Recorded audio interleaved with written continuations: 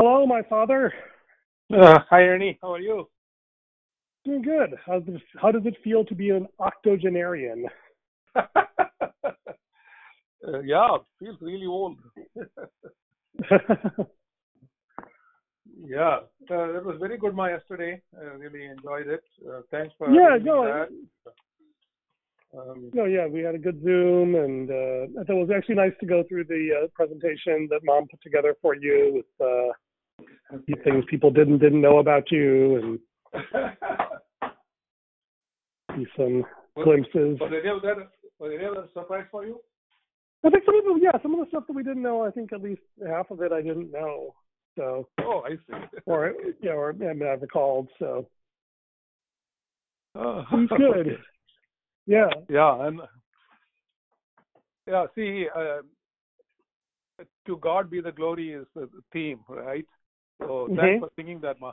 That was very nice. Welcome. That you decided to just do the chorus, which was nice, very nice, and it got the gist of that. And I think we told you that we got TP'd, right? Our house got TP'd. Yes. Yeah. And the newspaper guy came and took pictures and put it in the paper today. So okay. So. Anyway, yeah. It was good. Yeah. So yes, that's why our podcast is dropping a couple of days later. Okay. So wanted to catch up on Today We Choose Faces, and I think we're at chapter 4 of part 2. Yeah, right. Do you want to do the synopsis? Yeah, in the last chapter, it's the Nexus's name is. I was going to look it up. So that one was Engel, and then in chapter 3, and then chapter 4 begins with a new. We're calling him 8.5. The new Nexus is Paul Karab, Karab. Yeah, right. Which I think is actually a version of Cherub. Oh, okay. Yeah. So. I see. Okay. Because Engel, was with Glenda, and she doesn't want to leave him, and finally, he's followed by Mr. Black. We find that out only late in the last couple of pages where they shoot each other, and then Glenda, before that, Glenda calls him Mr. Black. No, Mr. Black, no, something like that. She yells to his opponent, telling him not to kill him. Yeah. Yeah, and then she finishes by saying, "Library cubicle 18237, important library cubicle 18237." I thought that's what they were, and she was calling emergency people to come. But on chapter 4, we find out that that's not the case. I think she was trying to give him an address, saying that it's important. He knows that. Yeah. So you're talking about Karab. You thought it's similar to an angel, like a cherub? Yeah, I think at least I read somewhere that Karab is derived from the word cherub. So it's another play on the word angel. Yeah. Like Lange and Engel. Yeah, right. So I didn't pick up that connection there. And then here, Karab is in a funeral parlor, but the chapel, I think it's called the chapel, and this is where the people who die are taken and sent through a black wall into the afterlife. He doesn't say specifically, and it doesn't also say specifically who died and who was the body, So he describes the procession and how they do that. And then, after they all leave, he goes through that through the same black wall what I don't understand is, if eventually it becomes the wing null, right? He mentions that it is right. He goes through a teleportation of some kind. Yeah. Yeah. Oh, I see. It's not. That's not the place all the bodies go through. Well, no, it is. So each house appears to be sort of standalone, but there is kind of in the basement they have this thing called the chapel, and for whatever reasons they've kind of made this their body disposal area. Yeah. So it's kind of like That's a good word, body disposal. Right, Yeah. and so for practical or philosophical reasons, the place that other people go through to dispose of dead bodies is also the place that the members of the family go to find their secret entrance to Wing Null. Oh, okay. And so they go through there, and then he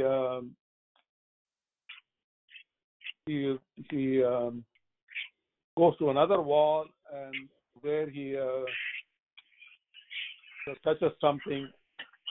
Actually, as he goes there, the door slid upward, and he went into Wing Null. And once he goes to Wing Null, there are, I guess, 4 walls are there: lab, the comp, the storage, and the files. Mm-hmm. So but before he does any of those things, he starts to smoke a cigarette. I don't understand the reason for that or the significance of that. Right. I think it's more like, especially in the 70s when this was written, a cigarette was like a cigarette break was kind of like nowadays it would probably be more likely he would like do some meditation or something.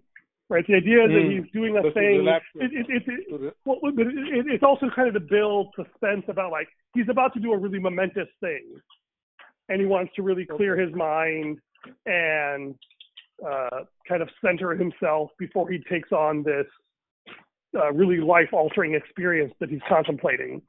And I think that's kind of the nowadays cigarettes and cigarette breaks are not nearly the cultural icon they were 50 years ago, but 40 years ago, I guess. So anyway, but yes, so he takes this time out for this big cigarette break. Yeah, and then he has this conversation, I think, with Engels. Well, actually, with Pin 7, right? Kind of his demon, which I think is actually the Pin 7 version. Okay. And this is one of the first time we get kind of a glimpse into what is the process of partial suicide. Becoming an excess? Oh, I see. What I don't understand is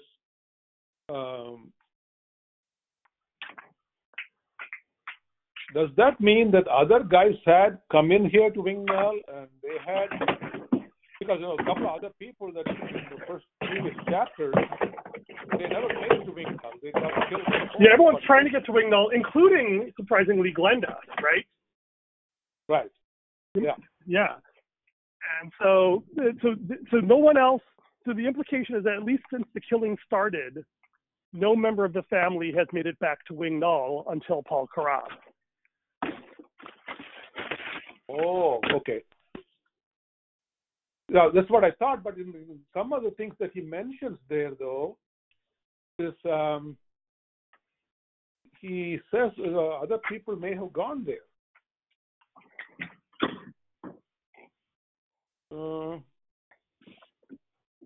Yeah, but not necessarily like during this time frame of the book, of this chapter, or this part of the book. Okay. Oh, okay. Okay. But certainly all the predecessors did, because that's how you got the 7 pins, right? Each of them was a nexus who had done the partial suicide thing and stored away past memories. Yeah, that's what the partial suicide is the process they have to do. He has to get rid of, once he gets there to this Wing Null, and he becomes the nexus. I guess he completes his. No, so he was the nexus. he's kind of the leader, like whatever the oldest member of the family is something called the nexus. They don't really define it, but it's kind of like the eldest cousin. I didn't know it was the oldest. Right? I thought it was more like the leader. Because but he's only 35 because the previous guy was 45. So, yeah, so the point is, it is always the oldest guy, but then the oldest guy, whenever the oldest one dies, the next one gets it. And so we've been kind of working our way down the age group. That's why when the first person was killed, that was a younger person who was killed. And so the first land, was still the eldest. But when the nexus died, then the nexus passes and the narrative passes to the eldest. Yeah. I want to read this section because I thought this was to me, this is one of the more, the thing is the machinery was ready. Now was the time for the standard procedure employed by each new nexus. Right. So the theory is that every time you get a nexus, the first thing they're supposed to do is come here and employ this procedure. But Engel and Lange didn't manage because they were killed. Right. They were killed before. Now was the time for me to go back through my RD mind and systematically erase all those portions of Lange and Engel, which I felt to be in conflict with my own personality, and to excise their memories dealing with things before my own time. So what that implies is that Lange already did this. Lange was the one who had placed pin 7 in the first place, initially, when he became Nexus. And then Engel should have done the same thing with Lange, but he was stopped before he could do that. And so now it's Karab's turn. And the idea was... I don't know the whole story, but the problem seems to be by erasing all the memories of his ancestors, basically, he calls it a suicide, right? Well, yeah, so let me read this rest of this paragraph. So erasing those portions that I felt to be in conflict and to excise the memories dealing with things before my own time. Now was the time for the sacrifice, the partial suicide, the jettisoning of the excess baggage, and I thought this was interesting, of the things which served only to clutter the mind, create conflicts, make life less tolerable. So the idea is that carrying around too many personalities in your head is just excess baggage that causes inner strife and makes life less bearable or less tolerable. And the rationale is interesting. What he says here is, as no one knows how much the human mind can hold, somewhere along the line, we decided not to tamper with its limits. I believe so they that want to keep all the stuff inside. Right. So he says, I believe that to be the reason. Somewhere back in the dream time, the decision was made. To the best of my knowledge, we had always proceeded on the basis of this rationale.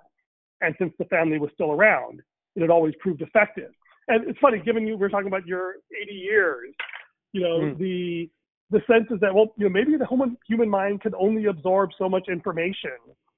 And if you deliberately forget some of the old stuff that happened, maybe it'll be easier for you to remember the new things that are happening.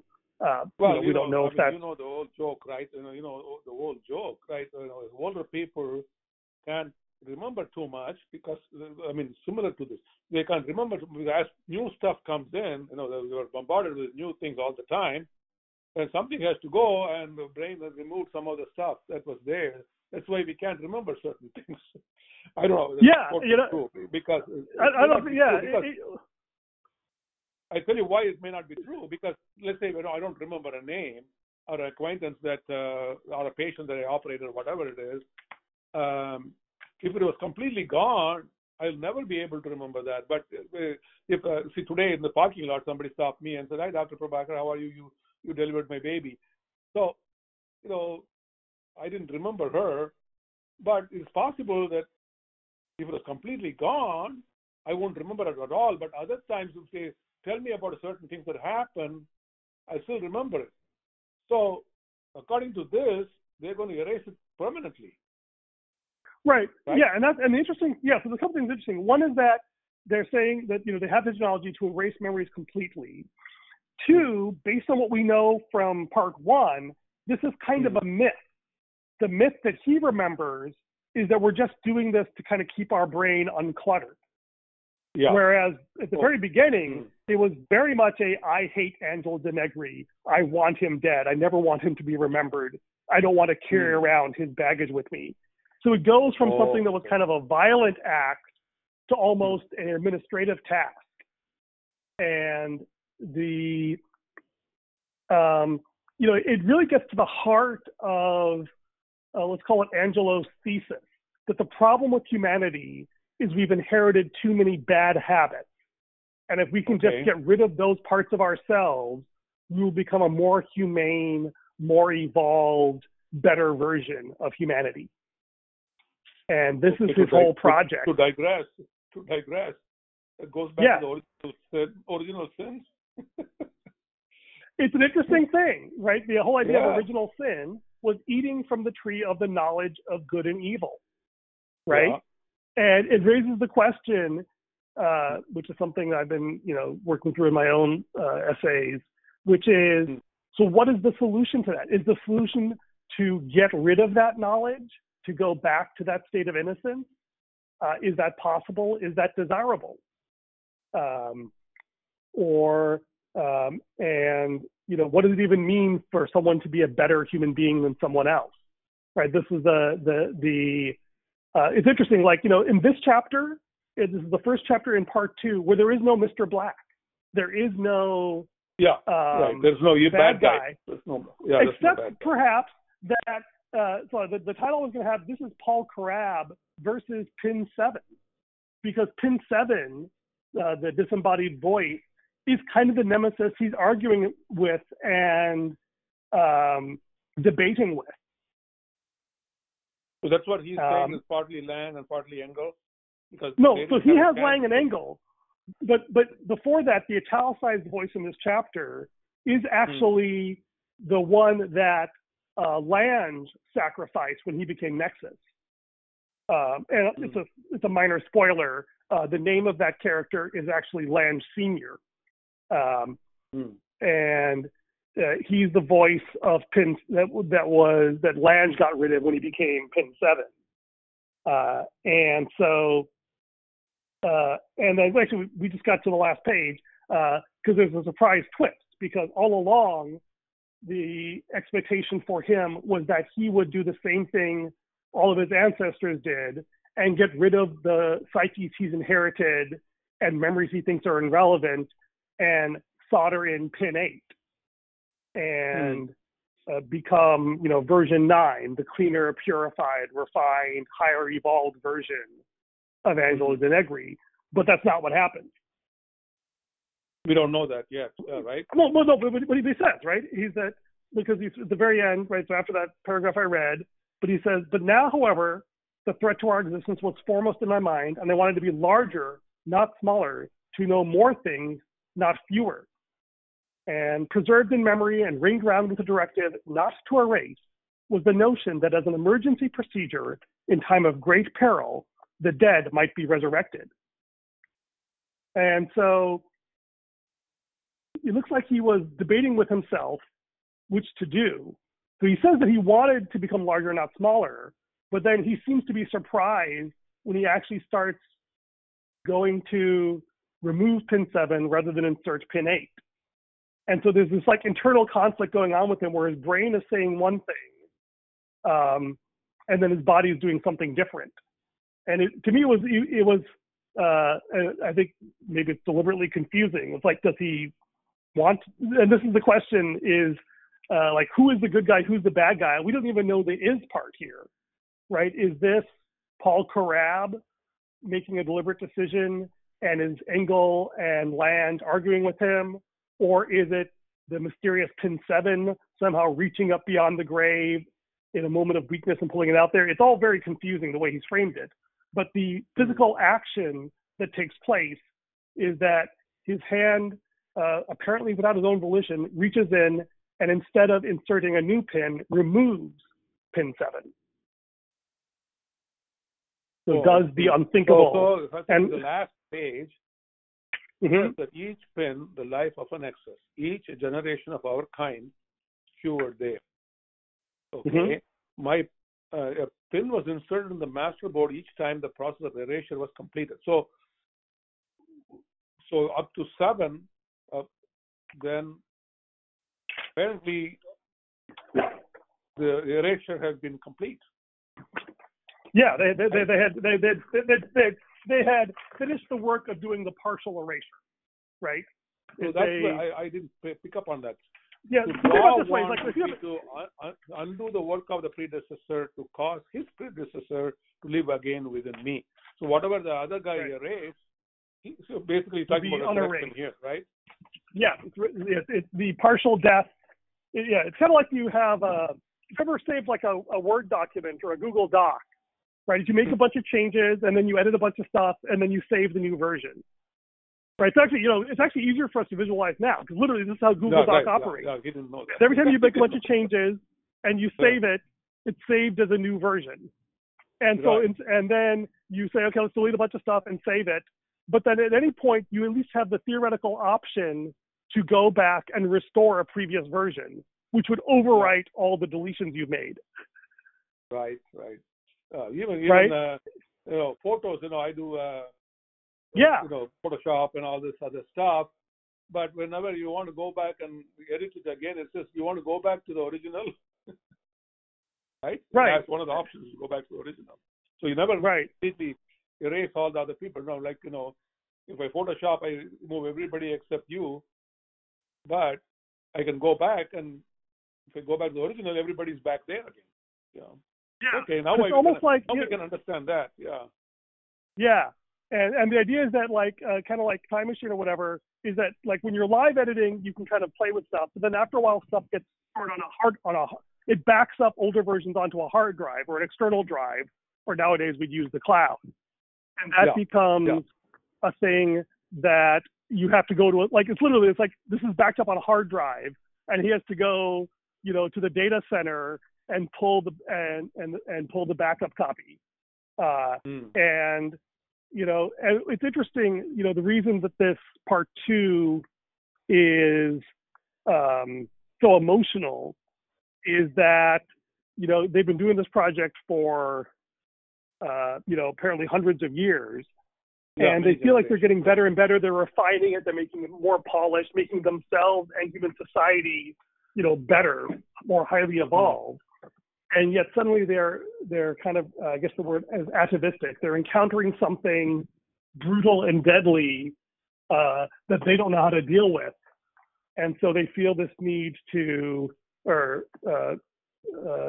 both a thought and an action, if not a conscious desire, that we have to go backwards we have to sort of temporarily undo progress in order to keep the whole thing from being destroyed. Yeah, that's what is interesting. I didn't pick up on that. So basically, he's saying that instead of this is wrong. He's supposed to insert pin 8, but then instead of that, you just told me that he withdrew pin 7. So what does that mean?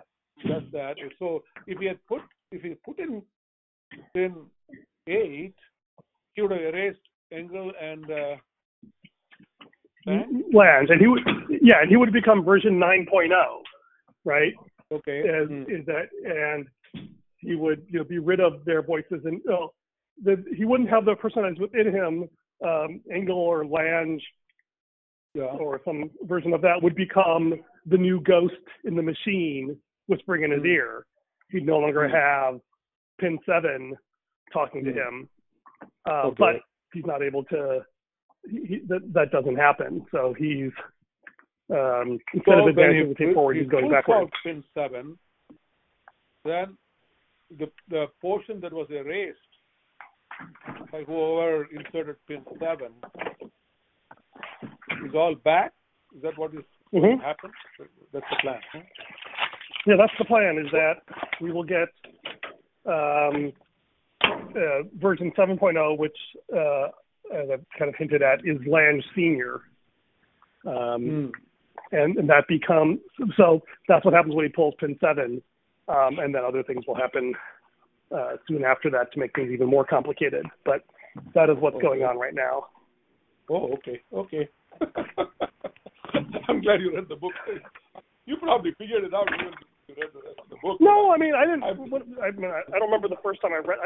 In some ways, I've read this book multiple times. So all those different rereadings and commentaries I've read it kind of all fold together into this sort of blurry mess, which is our memory, right? Right. So, like that, it's things that I have remembered and things that I guessed. But I reread it recently now with the benefit of hindsight, knowing we were going to have this conversation. And so, in some ways, every time I read this book, I'm a different version of myself, both because I've experienced the book and because I have different perspectives on it. Yeah. All right. I think we can end the Mark, podcast here. Okay. Yeah, I think that's a good idea. All right. Did you want to talk about anything else? Rohan was in it too? Was Rohan there? No, Rohan just showed up and asked for lunch, so I took a break to feed him. Oh, okay. So we can end the podcast now.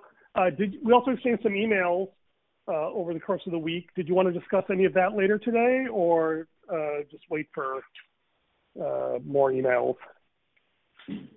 Yeah, why don't we wait? Because